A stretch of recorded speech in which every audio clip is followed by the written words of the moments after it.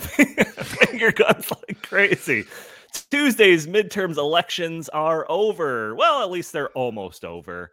What happened to the red tsunami that people like Jim suspected was going to happen? I don't know. We'll talk about that.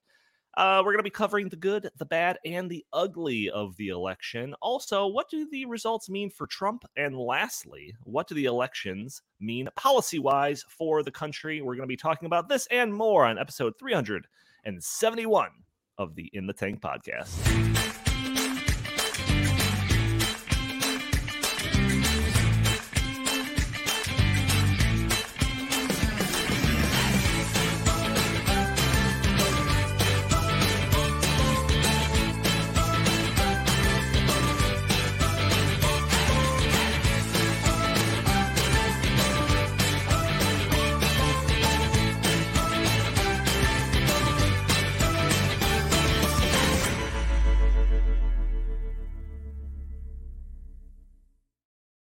Alrighty, folks, welcome to the In the Tank podcast. As always, I am your host, Donald Kendall, and joining me today, I've got Jim Lakely, VP of the Heartland Institute. How are you doing today, good sir?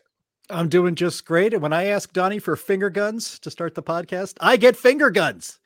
It was fantastic. That's your best finger guns ever. They're so fast.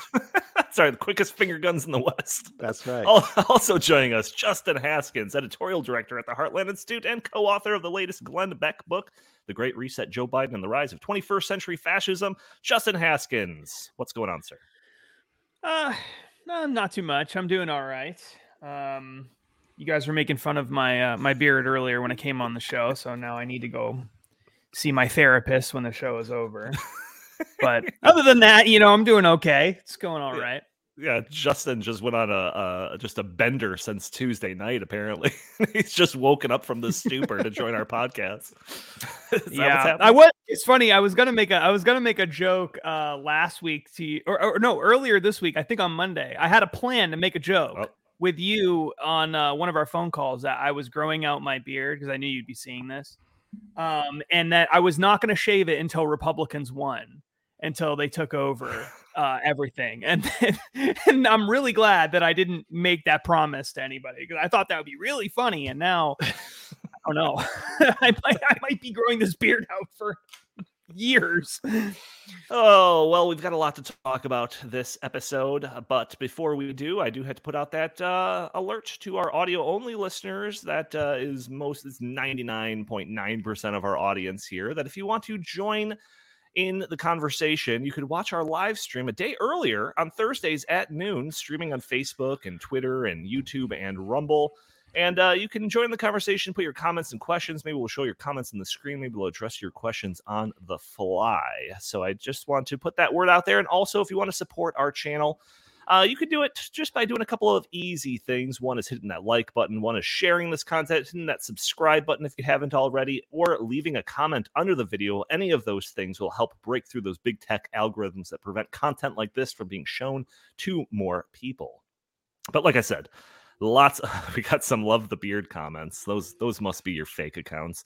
So we have a lot to talk about. But let's start off with a little video here. So last week, I asked the panel, composed of Jim, Chris, and Cameron, what they thought was going to happen in the midterms. So here is a bit of their responses. Go ahead and play that video. Oh, I think it's going to be a red tsunami. I think 63 seats in the House is a very ambitious number. I don't think we're going to see that. But Nancy Pelosi's days of running Washington are over very soon. I totally agree with Jim. And the past couple election cycles, the polls have been so wildly off. I don't trust the polls anymore. In a lot of races that you would think would just be slam dunks for the Democrats, like the gubernatorial race in New York, Lee Zeldin is within striking distance of Kathy Hochul. There are a bunch of Senate seats that most people thought were going to be guaranteed to go to the Democrats that are competitive, especially in Washington State, in Nevada, Arizona, Blake Masters. So there are a lot of races that I think Democrats thought that they were going to have in the bag that the GOP is actually going to be pretty competitive in. I don't think this is going to be a red tsunami, but I do think that the GOP is going to pick up House pretty well, and I think that the Senate's going to be really, really tight. My son's trying to chime in and say that he thinks it's going to be a red wave too. Yep, so everyone was wrong, including my son. So no red wave, bit of a red trickle, I think is the term that's trying to be coined by some.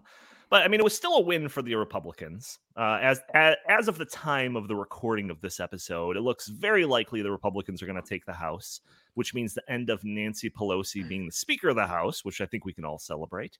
And there is still a slim, an outside chance that Republicans can take the Senate. So Jim, as the only featured person in that flashback, giving just horrible predictions, I'll give you first whack at this. What happened in your estimation? Well, I mean, not horrible predictions. They were bad. Let's just call them bad. We'll put this. So the title of this podcast is "The Good, the Bad, and the Ugly." Okay, I'll put that in the bad. There's no doubt about that. But if we did this podcast yesterday, as you know, Donnie, you were in the office yesterday. My attitude would have been a lot gloomier than it is right now. It's being able to sleep on it for another 24 hours. I think it puts it a little bit more in perspective. I mean, the Democrats, they had a much better night than expected, but they still lost seats. The majority they had in the House of Representatives was narrow to begin with, and so it was probably always going to go. And so it is. I mean, the Republicans will run the House, and the Senate is either going to be the status quo, which is 50-50 with the tiebreak by Vice President Kamala Harris, or more likely than it is for Democrats to pick up a seat and say there's 51 blue seats in the Senate. It's more likely that there would be 51 or even 52 Republicans in the Senate. So that's still outstanding. I mean, it looks like Nevada is going to go to the Republicans. It looks like Arizona is going to be very tight, and we'll talk about how long it takes to count these votes, which is ridiculous in this country. But it looks like that's a real toss-up, and there's a chance that Blake Masters does come through and win that Senate seat. And if that happens, Washington really is changed in a lot of ways. Now, even just coming in, like as I mentioned, the Republicans only needed 5 seats.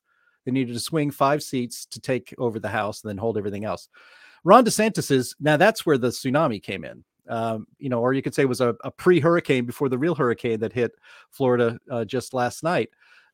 4 House seats flipped just in the state of Florida. That's how big his momentum was. Carried all these other people over. He won by 20 points, almost, or just about. I mean, that's amazing. He won by what? I think 30,000 votes. It was so narrow. Florida was almost governed by a drug addicted weirdo from the Democrats, Andrew Gillum. But it didn't work out that way. Instead, DeSantis, and now he's, obviously the most powerful and popular governor in the entire country. So funny how things can change really fast. And as somebody mentioned in the comments, Biden said at his press conference yesterday that he's going to do nothing differently for the second half of his presidency. And that's even more reason for a new Republican majority in the House to stop everything and to do nothing. The only real concern I have now, again, sleeping on it for another 24 hours, is that that the Republican majority in the House will be feckless, that they will think that it is their job to do something and to show the public that it can govern. And so they might start doing some squishy, stupid energy policy stuff that seeds some things to the Biden administration and to the leftist nut jobs that are in the House. So best case scenario, Republicans have the House and they just basically pass budget bills and don't have anything else on the Biden agenda getting through their chamber for the next 2 years. So, Justin, you weren't on last week, but I am curious of what your answer would have been if asked that same question of what your predictions for the midterms were going to be. Now, be honest. You already know the outcomes here, so don't pretend like you would have predicted exactly what was going to happen. But what would have your predictions been last week? I think like any reasonable-minded person, I would have predicted exactly what ended up happening. And unfortunately there are no reasonable minded people on the podcast here. So you all got it wrong. I used the term red wave in a media interview that I was in, with a radio station in Florida. which was the only state where there was a red wave. So, you know, but I also, I mean, on social media, I think I made comments to that effect as well. I mean, I believe that there would be, and the reason was really simple. If you just go back and you look at polling of the past several elections and you compare that to the actual results, very rare. I mean, in every case, there actually is not an example where this didn't hold true. The Republicans outperform what the pollsters predict. Always. I mean, not necessarily in every single race, but if you just look at it at a macro level, Republicans do better than what the pollsters predict. In this election, the Republicans did worse than the pollsters predicted in a lot of ways. So that's kind of hard to understand. I mean, it's strange. It just doesn't really fit. The Republicans were essentially in a lot of polls, they were essentially tied in states that Republicans never win or even do well in. Like there were places in the Northeast, congressional races in places like Rhode Island and in New Hampshire and in parts of Washington State and Oregon and California where they never do well. And they were doing well in the polls. I mean, they were basically tied or even leading. And so how could anyone look at that and say, oh, Republicans are going to underperform? I mean, this doesn't make any sense. So I don't know why the polls were so off. That is really strange to me because they don't typically favor Republicans. And they did this time around, apparently. So I think that was that's how I would have predicted. I think I would have said a really strong red wave. I would have guessed that there would have been probably around 240 or so Republicans in the House, and that they would have taken the Senate at least by a seat or two. That may end up happening, but that's probably where I would have been. I did not think that this sort of underwhelming response was what we were going to end up with. And there's just no enthusiasm on the left. There's no enthusiasm at all. And yet they still managed to win, to outperform Republicans. Yeah, it's amazing. So I'll admit I didn't look at any of the polls. I have in past elections. I remember we did like one of those like pick the poll type of games, and when Trump was running in 2016, I got in second place coming behind Justin. But I didn't look at the polls anytime this time around. And when I originally posed my question to Cameron in last week's episode, I framed it in a way that kind of reveals my thoughts on the then upcoming election. So, I honestly thought that it would be more or less how it ended up being. So I know the economy's on the rocks. I know gas prices are double what they were a year ago. I know inflation is crazy high. I know the party in power usually suffers in the midterm. I understand all of these things were pointing towards like a big night for Republicans. However, there was a huge factor that I think was hanging over the heads of Team Red, and that was abortion and the demise of Roe versus Wade. And this is a singular talking point for the left. Like, and most, if not all, of the campaign commercials that I saw featured something in regards to Roe versus Wade and abortion, them trying to take away your rights. And, it's like one step away from Handmaid's Tale or something like that. And I'm no political scientist, but I suspect that perceived human rights issues will trump economic concerns for the general voting public. And before I get a rash of messages hating on me for what I'm saying here, let me just quickly add that this isn't a criticism of the demise of Roe versus Wade at all. I don't mean to come across that way.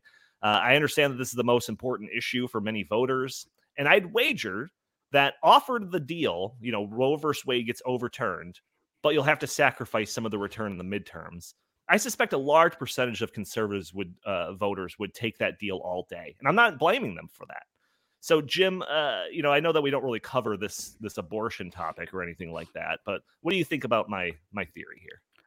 I think that theory is right. In fact, what's weird is that in the pre-election polls, when they asked voters what was most important to them and what was going to most affect their vote, Abortion was on the list, but it was like number 4 and number 5 behind crime and the economy and inflation and things like that. Climate change, of course, was not even registering. It was so low. But I saw something the other day in Pennsylvania, for instance. Exit polling showed that abortion, especially for women in the state of Pennsylvania, abortion was actually ranked higher in the exit polls as to what they voted on than it did in the pre-election polls. So I think there's certainly some validity to your analysis there, Donnie. And yeah, I think most conservatives, this is actually very much like Obamacare, right? So the Democrats crammed Obamacare down our throats by hook and by crook, during Christmas week in 2009, knowing that they would be, as President Obama called it, get a shellacking in the midterms. And they thought, totally worth it. We're going to absolutely redefine the relationship between the citizenry and its government by instituting Obamacare. No matter what happens in the midterms, that'll be worth it because that will last. And an election is always temporary. We get another one in another 2 years. And I think most conservatives would definitely trade what happened on Tuesday night. And again, it wasn't a shellacking. It just wasn't as big of a red wave as a lot of people had anticipated. Justin, you had mentioned I think you had mentioned the congressional preference polls, where the Republicans usually are like 2 or 3. If they're only 2 or 3 points down versus Democrats, then they have a really big midterm, or they have a really big congressional victory. And so a lot of these polls showed Republicans up 3 or 4, sometimes 5 points in the congressional preference polls. That's one of the reasons why I predicted a red tsunami, because, if you use just that measure, and there are lots of measures, it sure looked that way. I saw something today where the congressional preference poll the returns nationwide, and that's what that poll measures, nationwide congressional preference. The nationwide congressional preference in that same measure is still plus Republican. It's just that they didn't win some of these races in some of these key states. They did flip, as I mentioned, Democrat seats in the state of Florida, and they did flip several congressional districts, I should say, in the state of New York. And the Republicans had a good night.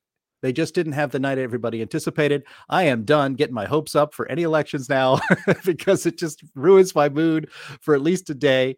But, Democrats, another reason why you would predict a red tsunami is because of all of the headwinds that were going up against this president and his party. I mean, as you mentioned, Donnie, the highest inflation in 40 years. Half the people alive today have never experienced inflation 6%, 7%, 8% every month. They just haven't. They've never experienced an economy this bad in their entire lives. But Biden was actually less popular coming into this midterm election than Trump was when he got his first midterm election. So, that was a factor that you would think would lead to a red wave. You put in stuff like the baby formula shortage that this administration, failed to solve and partially created.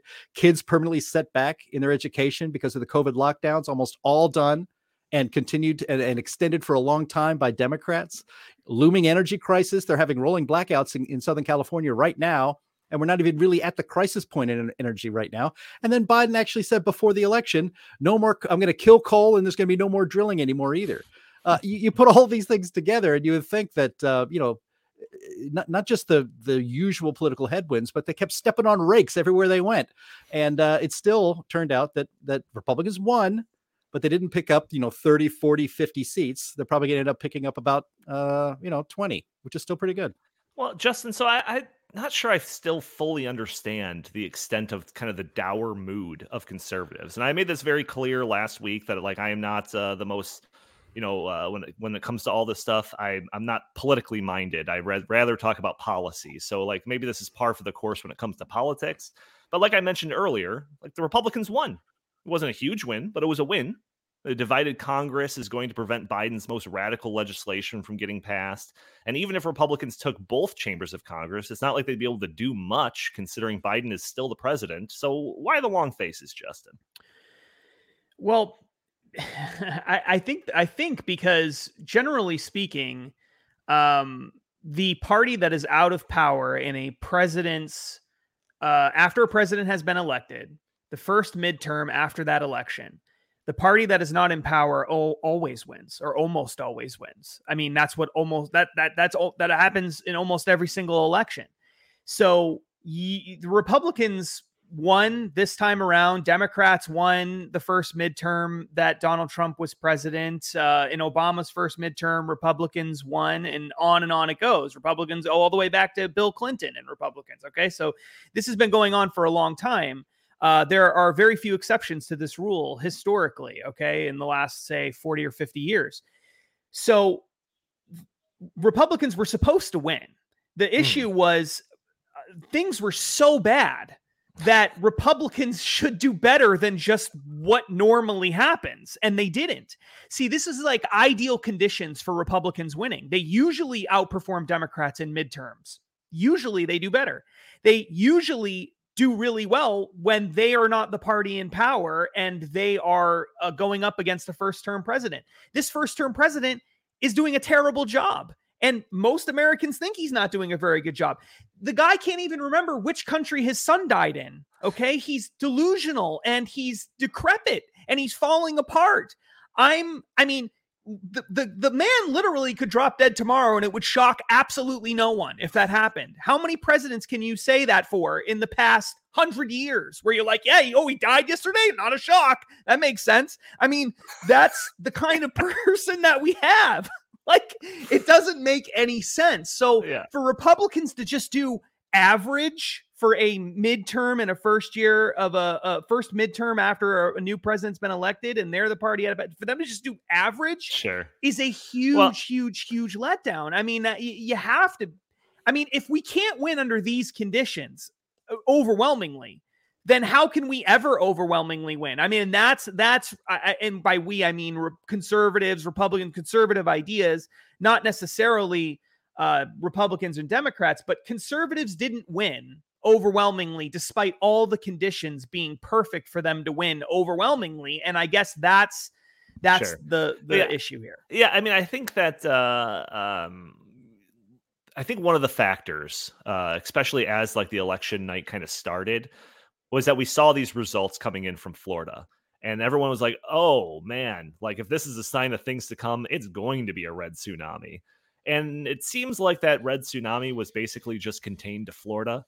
DeSantis cleaned the clock of his opponent, winning by like 20 points. Marco Rubio, or Little Marco, depending on who you ask, won his race by 16.5 points.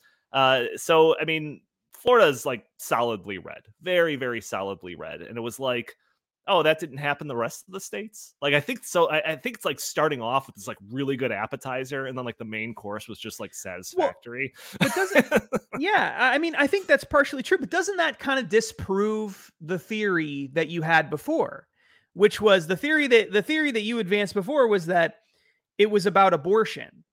And that was really one of the main reasons why that this didn't materialize the way a lot of people thought. Everything else is terrible, but there's that abortion issue, and but that didn't seem to matter in Florida. And last I checked, maybe it would have won by 30 points. A lot of women. I don't know. Maybe it would have won by 30 points. Well, but that's the thing. That's a state that normally you don't win by 20 or 20 points. So that's fair. So something happened there that didn't happen elsewhere. And abortion is not that, because that issue is the same everywhere. So what I believe is, and I don't think Republicans really want to admit this, but I think that this is probably the most logical explanation for what happened. Republicans nationally really didn't have a plan. Didn't have a big grand vision for how to fix the country. Did not run on here's how we're going to solve your problems, or here's our big sweeping change for America, or whatever. Contract with America 4.0. There was nothing. Yeah. There was nothing. Their campaign slogan was, "We're not the Democrats. Biden stinks." And that's it. Biden's a joke, and everyone's like, "Yeah," but I think in a lot of parts of the country, and I think this explains perfectly what happened in Pennsylvania. In a lot of parts of the country, Jim's from Pennsylvania, so he knows this. There is they want deep in their souls, they want to vote for Democrats. They actually do, because that's in the bloodstream. Like, I'm from New England. Jim's from Pennsylvania. In those places, there's this old school establishment like affinity for the Democratic Party that goes back a long ways because of unions and all this stuff that happened 50 years ago. That Democrat Party is dead.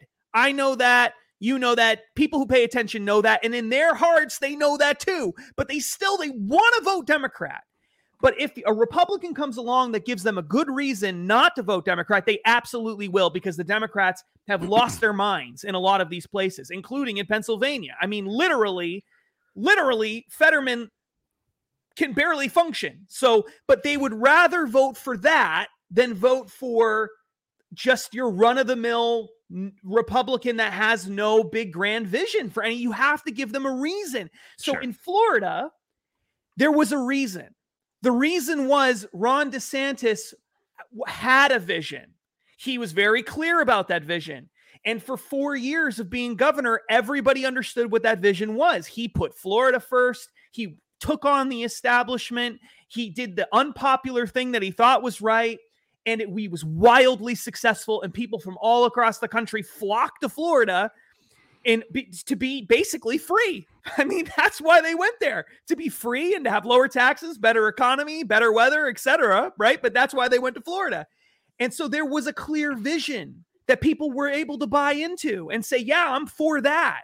But in all these other races, it's like, it just comes down to, well, are you against the Democrats? Because the Republicans they're not really offering me anything. Mm-hmm. And I think that was that, coupled with the Democrats were successful in those places because they control the media, in convincing a lot of regular suburban, especially women, that the Republicans' mission in life all over the country is to take away your right to an abortion, which a lot of women do care about. That's true. And the other thing was that any Republican that's ever said something nice about Donald Trump is a treasonous, election-denying January 6th rioter. Whether they were there or not, whether they said anything about elections or not, doesn't matter. That's who they are. And so they turned Republicans, the standard just Republican Party, generic ballot, those people are radicals, okay? And unless you gave them a reason to buy into some vision, they, all things being equal, in a place like Pennsylvania, will go for the Democrat. And that's the problem. All things were equal in too many of these states where they have a tendency to lean Democrat, but not in Florida. And that's why in Florida they won overwhelmingly. So I want to talk about this kind of this narrative that's been going around, and this doesn't seem to be an artificially created narrative by the corporate media. It seems pretty organic, this discussion that's been sprouting up in nearly every corner of the conservative sphere, and that is Trump versus DeSantis. So this is popping up because while DeSantis cleaned up in Florida, many of the Trump endorsed candidates didn't fare so well. The most obvious being the candidate, Dr. Oz in Pennsylvania, lost to Fetterman, who's, and unlike Justin, I'm not trying to be mean here, has literal brain damage. In an Axios article I have linked in the show notes, it shows the win-loss rate of the Trump-endorsed candidates, and it looks like Trump's picks will end up being mostly split for the governor spots, pretty much split when it comes to the House spots, and a little bit better than that when it comes to the Senate seats. But altogether, it was a less than stellar record when it comes to Trump's endorsements. In fact, there's a lot of commentary out there that's saying that Trump, while not on the ballot, was the biggest loser of the night.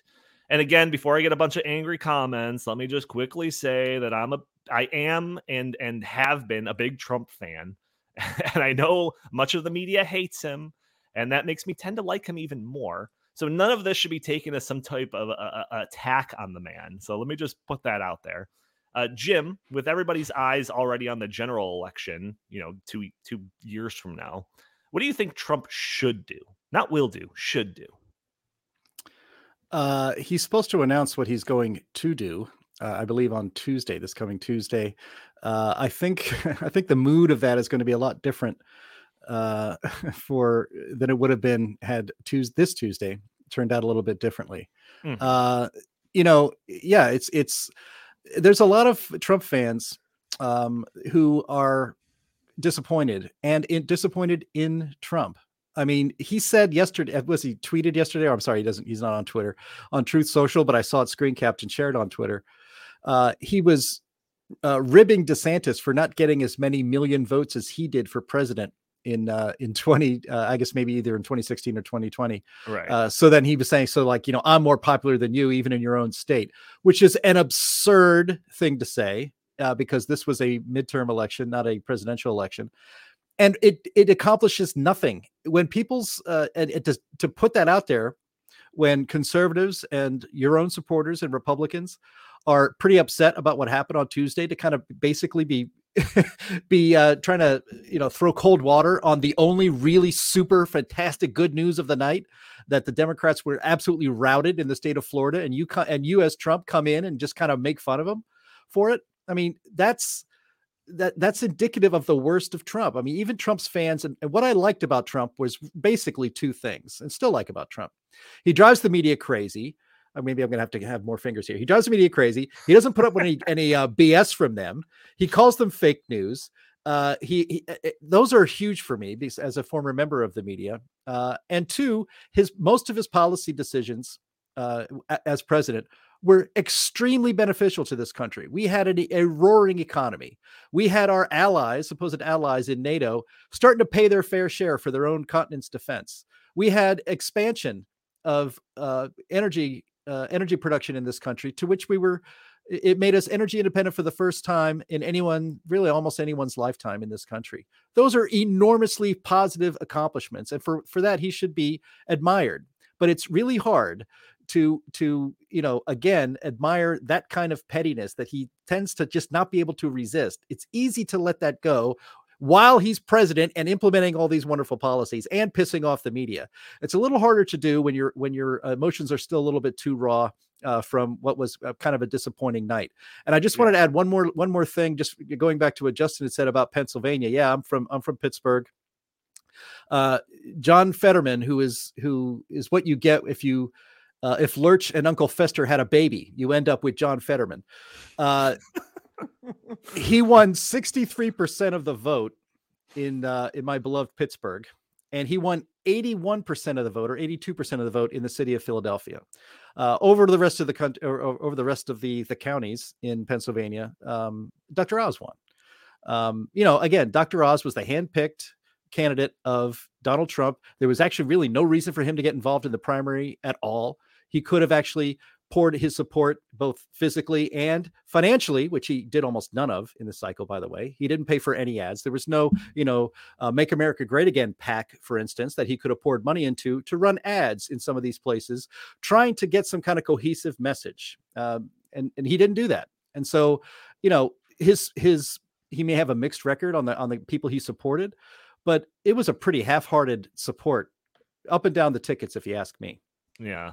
Yeah, I mean, I think it's pretty safe to say that Donald Trump at least was planning on announcing his run. I'm sure it's still the case. He was interviewed by Glenn Beck a few days ago, like right before the election.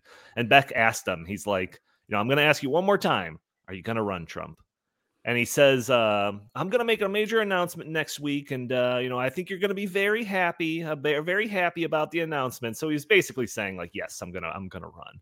So recently, obviously looking towards a potential matchup against DeSantis, Trump has taken a few shots at the Florida governor, referring to him as Ron DeSanctimonious at one point. He mentioned how he's got like dirt on DeSantis, and he says that like nobody knows DeSantis more than me, like maybe even more than his own wife or something like that. So Justin, to me, this is like the worst case scenario.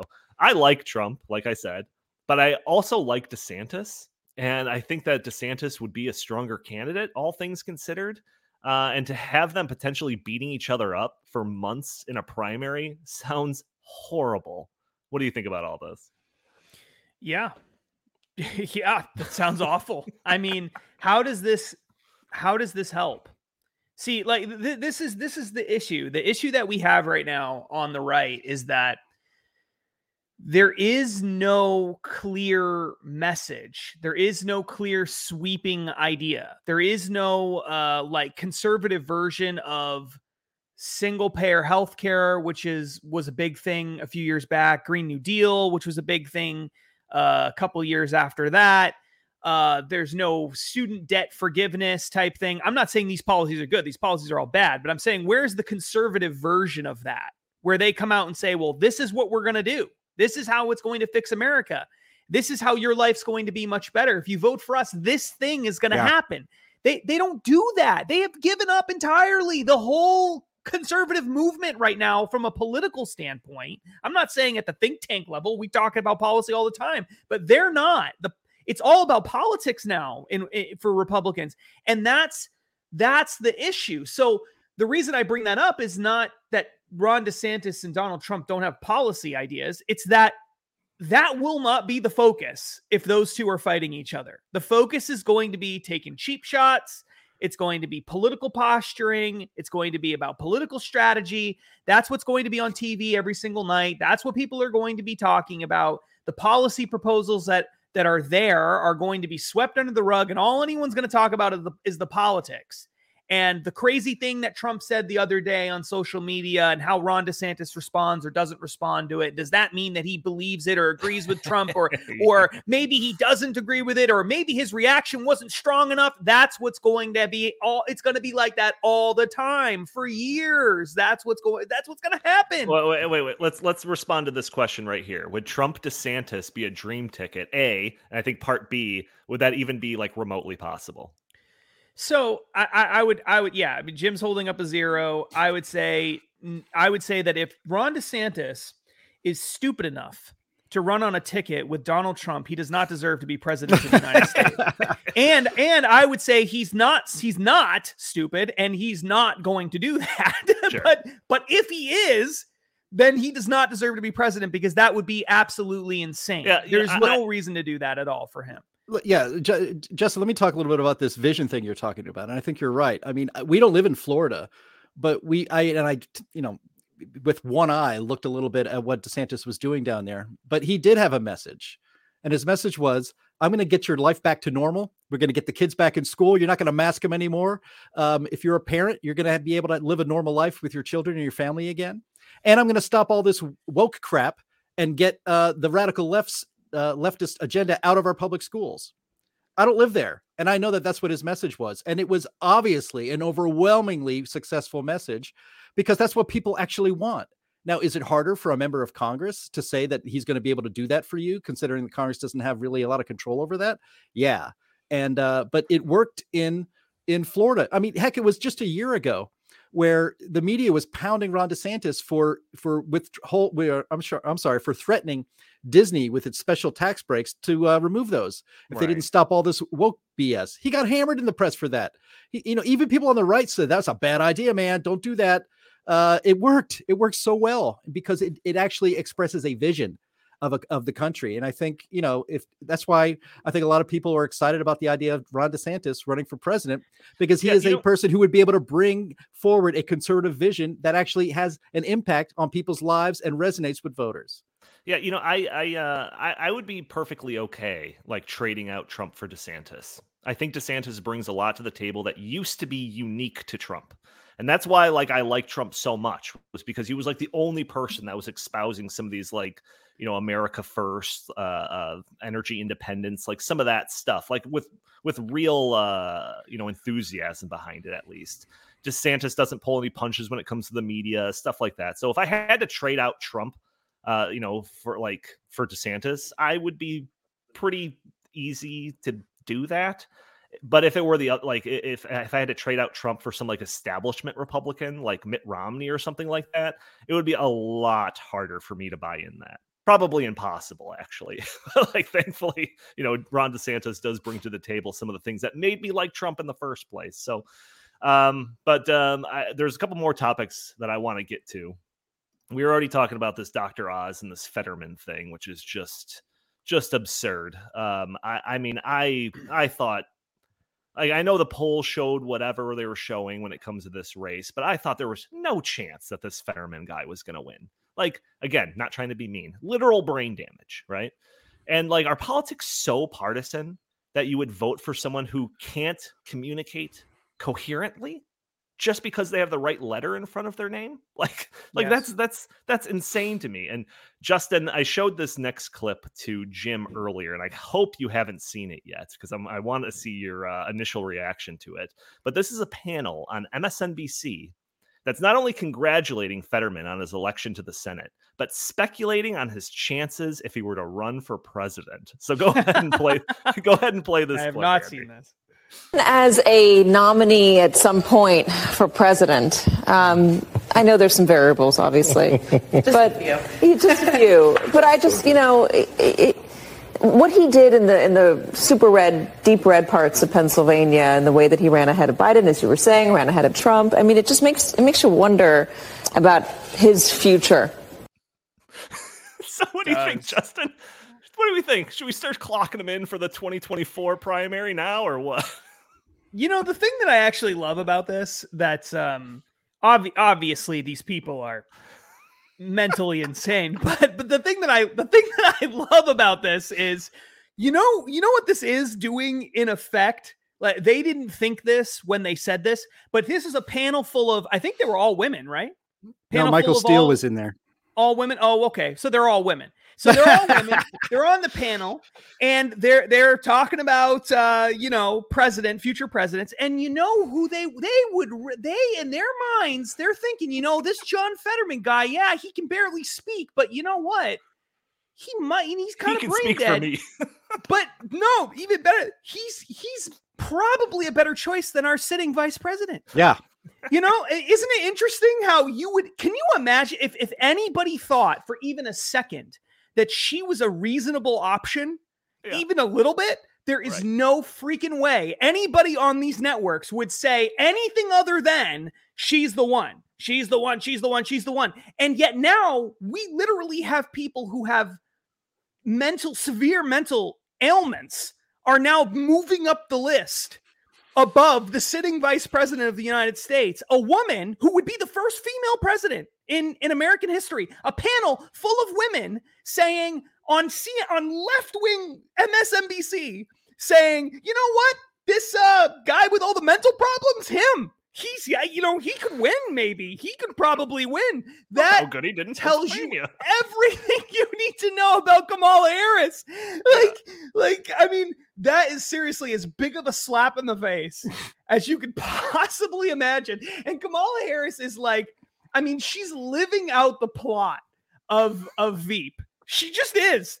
Of HBO's Veep. She's living that plot out. Just nobody wants her. Nobody likes her. She's completely useless in every way.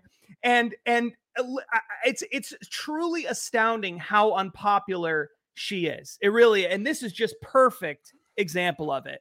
But the thing that beyond, in addition to that, I mean, listening to that is it is nauseating. I mean, the only reason they're saying this is because they're just so excited that they didn't get completely blown out, that they are uncontrollably happy here, and to the point where they're in a euphoric state, saying insane things, and that just eats away at my soul. I mean, God, I hate that.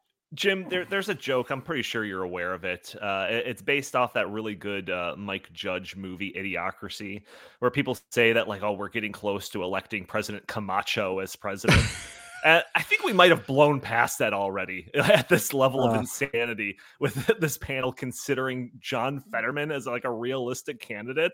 It's we're going to long for the days of President Camacho if they're any part serious about this. What were your thoughts when you saw? Did you think that was real when I sent it, or was that a deep fake, or what was your initial? I thought, when you said that to her, come on, that's not. They're not.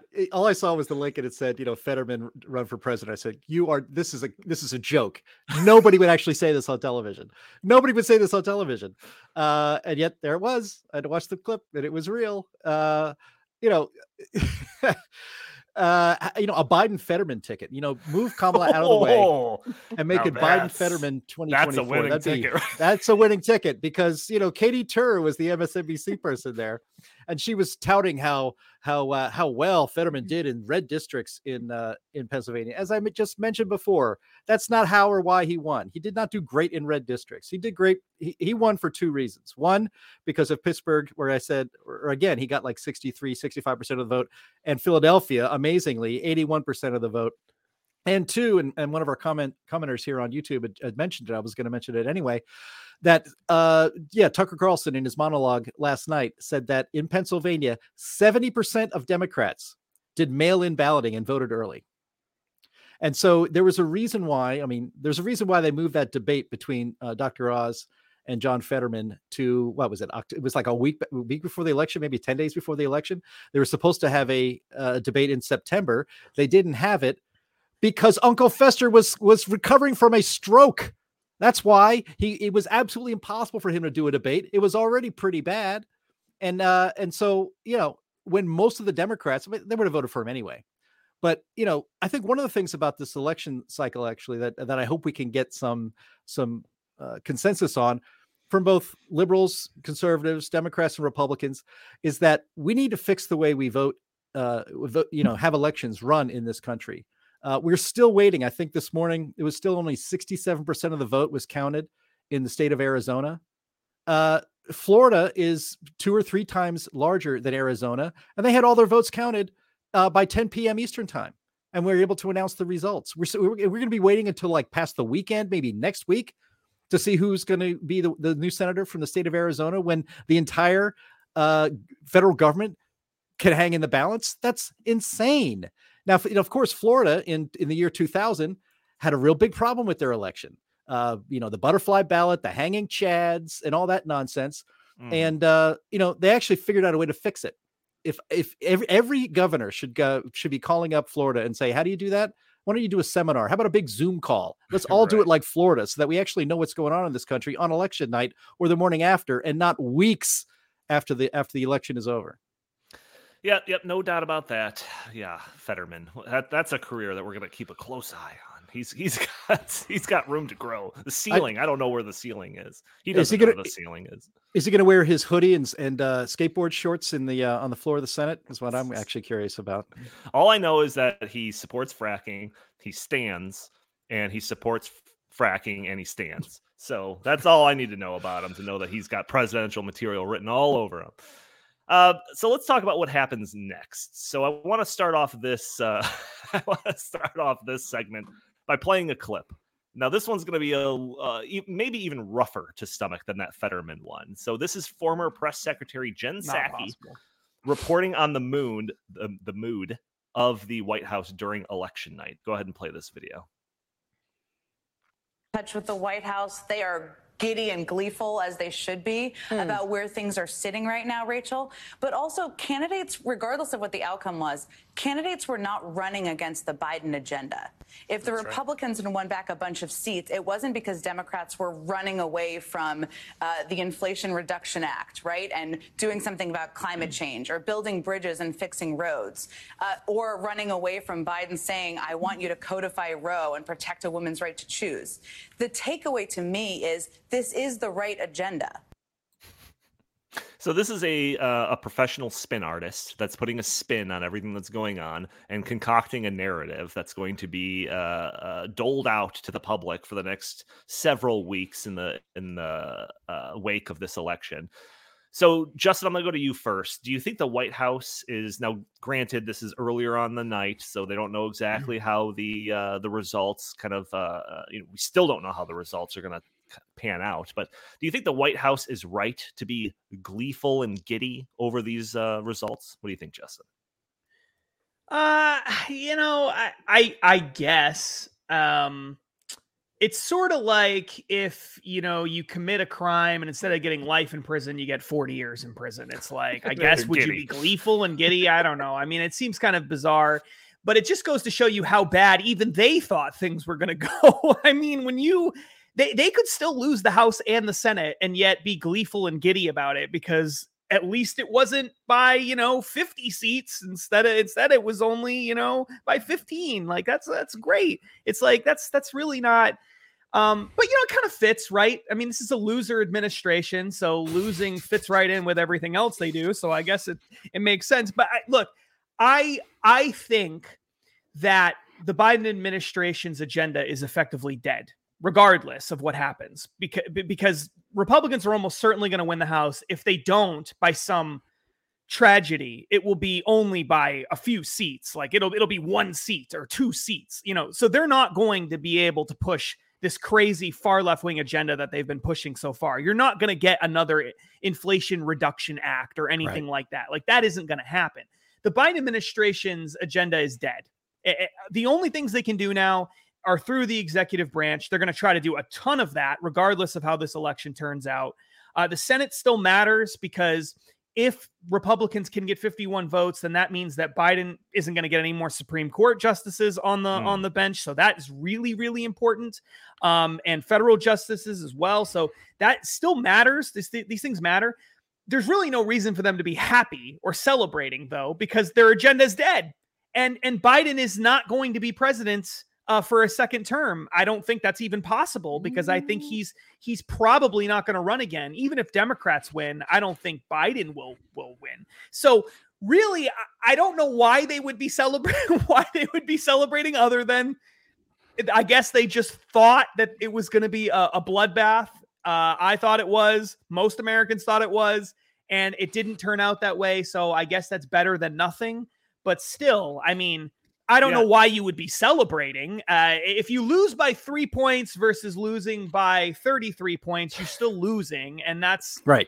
Well, you know what? The Chicago Bears just lost by just a couple of points. And we were out there celebrating too, because Justin Fields looked pretty good in that thing. So I don't know, a little bit of an analogy there, but Jim, go ahead. Sorry. Well, no, I'm just the narrative being spun by the White House was that this is like they should almost feel vindicated. In recent statements, the Biden and administration officials have signaled that they're more or less going to stay the course when it comes to their policy, because clearly American public likes the direction that they're trying to take the country in and all of this stuff. And that goes for them, with energy policy, fighting back climate change. This includes increased spending. This includes, pursuing election integrity laws and all of that stuff. But again, like, does that even really matter, considering that Congress will either be divided or completely controlled by Republicans by when this is all said and done? What do you think? Well, first of all, to just kind of loop it all the way back to the beginning of this podcast, and why, conservatives and people on the right were disappointed with the results, is because with all the factors that were factored in, it should have been a complete red tsunami. Let's see here. In Trump's midterm, 43% of voters said the country was headed in the right direction. It was just 26 for Biden in his midterm election. And just a few weeks ago, that we're heading in the right direction was in the teens. And an exit poll by CNN showed that 73% of voters were either angry or dissatisfied with the way things were going in America. So this giddy idea that our agenda was not rejected is not borne out by the facts. Why it wasn't a bigger Republican victory. I think it will take a little bit more time maybe to figure that out. But the fact is, it doesn't matter if you win by 50 or you win by 1. A win is a win. And the Democrats in the House don't get to run. They don't get to chair any of the committees. They don't get to set the agenda. They don't get to write the budget. They don't get to write tax law. That's all going to go to the Republicans. And again, as I said earlier, my big concern is that Republicans in Congress tend to be pretty feckless. And again, I don't want them to be able to try to prove to the American people that we're worthy of governing. Your job is to stop all of this leftist nonsense that's coming out of the administration and perhaps even out of the Senate. You have to stop this agenda. And I think Justin is right. For the most part, at least when it comes to legislation, the agenda is dead. I mean, he is a lame duck president right now. Yeah. But if you think Joe Biden is not going to run for president, let's just put it this way. If it was a 50 seat pickup in the House for Republicans, Joe Biden is dead. He's a dead man walking politically because of, look at the euphoria from these people. I mean, the Democrats, it's like surviving. It's the euphoria of surviving an auto accident. You started to enter the intersection and a huge semi truck comes along and shears off the very front of your car, leaving you sitting there exposed to the world with your feet hanging out, but you're alive. And that's exhilarating. Oh my God, I can't believe I survived. I'm not dead. I should have been dead. That's the euphoria that is being felt on MSNBC, and that is going to translate to Joe Biden. I mean, I watched about 60 seconds. So in 2024, they're like, go full speed to that same intersection, bro. That's right. I guess so. But look, I mean, I watched about 90 seconds of Joe Biden's press conference yesterday about the midterms. That was actually the best I'd ever seen him. You know, he was actually energetic. He was excited. He was happy. So the giddiness in the White House is real. And if you think Joe Biden is now going to step aside and say, I've done my job for this country and for history and leave the stage, they're going to have to drag him away. He's running again. On a high note. And that's good news. And on a high note, Biden. Yeah, come on. You could do that. He could do that. I mean, I just don't think there was ever a plan, regardless of what happened, for him to run again. I think the plan is for him not to run again. He can't say that because then he has no political clout at all. But I don't see anybody thinking that he's going to make it through another. Can you imagine this guy being president for 6 more years? I mean, come on. There's no way. But beside putting all that aside, I mean, at the end of the day, if you're going to take a positive away from this, other than, you know, Republicans probably will almost certainly will win the House, and they probably will. They have a good shot, or a decent shot, of actually taking control of the Senate. But even beyond that, in a way, you could make the case that given how fundamentally flawed the Republican strategy has been, the messaging has been, the lack of focus on policy has been, this is sort of the best outcome in a way, because if they had won in a blowout, I'm not sure that anyone would have noticed that there was a problem. You know, I don't know that anybody would have stopped and said, hey, you know, something isn't resonating with people. They would have thought, no, they blew them out. Now we have the benefit of being able to look at the situation with open eyes, say, you know what, there clearly is a problem here, and we need to change something here. Yeah, without having totally lost, right? So we did win. So Republicans did win. Conservatives did win. The conservative movement did win, not by as much as we wanted, not in a way that is convincing, not in a way that will allow us to really make big sweeping changes, which is what we need to do. But they didn't lose completely, and they still get to see that, you know what, we do have to make some changes. And in addition to that, there was a clear illustration of someone who did overwhelmingly win, and not just Ron DeSantis, but all Republicans in Florida did really, really well. Marco Rubio won by like 10 plus points. That was 16. A guy who also, originally barely won. So the Republican branding, because I think largely of Ron DeSantis, was very, very effective in Florida and not in much of the rest of the country in these swing states. What about Ohio? Have a clear lesson. What about Ohio? J.D. Vance, an author of Hillbilly Elegy, who is a complete political neophyte, wins handily and easily in the state of Ohio. So he's going to be senator for the next 6 years. So there are places where conservatism actually did win in a lot of places. People are kind of losing sight of that. A lot of people got elected on Tuesday who expressed a clear conservative vision and won pretty comfortably with it. Oh, I've got a better win than what you proposed there, Justin. This is the best thing of the night. And that was the fact that Beto O'Rourke's career is over. Please, crossing my fingers. Please tell me that that's the case. He's done, right? I mean, come on. He's lost on every level now. He's got to be done. It's pretty incredible. There were a couple He's gonna open up a bike shop or something like that and sell scooters to kids. There were a couple of pluses. Beto O'Rourke's career probably is over. Another dancing fanatic, Stacey Abrams' career is hopefully over because she got beat very badly in Georgia. And Charlie Crist in Florida became one of the very first politicians ever to lose a federal race, both as a Republican, an independent, and a Democrat. He's lost all three. The trifecta. I mean, very rare for that to happen. That's hard to do, man. That's hard to do. Extremely hard to do. In fairness, it's extremely hard to get a nomination in both the Republican and Democratic parties in one career. That's tough. And as independent, to even be on the ballot as a serious candidate. So for him to lose in all three. So we may see the demise of both all three of those, Abrams, O'Rourke, and Charlie Crist, all of them losers. And I'm glad that they're gone. So That's great. I mean, that is a plus. There's no doubt about that. Yep. And there's a picture of Beto. Where's the video of him dancing? That's what we should have. We don't need to have the video of him dancing, please. No. But yeah, Beto has spent $164 million in both his doomed presidential attempt and in this attempt to be governor of Texas. So yeah, I mean, is it good that $164 million would just set on fire in completely unwinnable races? Yeah. The other thing that it illustrates very clearly is the fact that Democrats thought that Beto O'Rourke, Stacey Abrams, Charlie Crist, and Fetterman, that these people are good candidates, viable candidates, regardless of what happened on election. It shows how completely and utterly out of touch they are as well. It's just the people who won, like Fetterman, won because he was a Democrat and Republicans didn't have a good vision on the other side, but not because of anything having to do with him. So Democrats, I don't think, have learned their lesson from this at all. Not at all, which is probably a good thing for our side as well. Yeah, and the criticism, the criticism of Republicans, and one of the instant takes on Twitter on election night was like, candidate quality matters. Well, it's like, it's not just on the Republican side. It happens on the, they would actually point to Dr. Oz, like, this guy shouldn't have been running for Senate. That's ridiculous. But yeah, you got Beto, you got Fetterman, you have Crist, you have Stacey Abrams. So candidate quality actually goes both ways, and they lost those races because they had horrible candidates.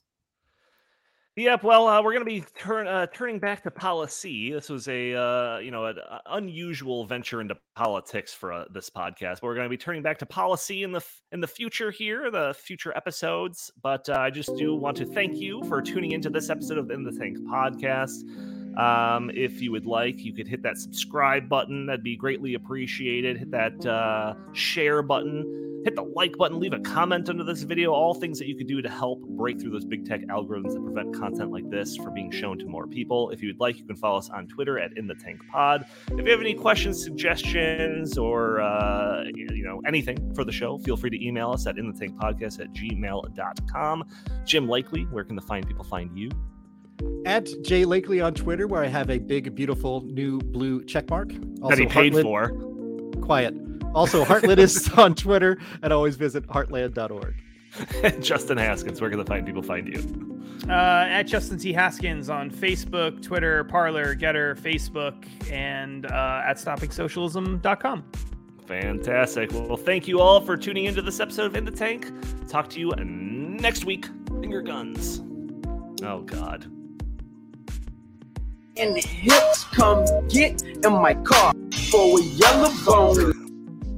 It's just the worst.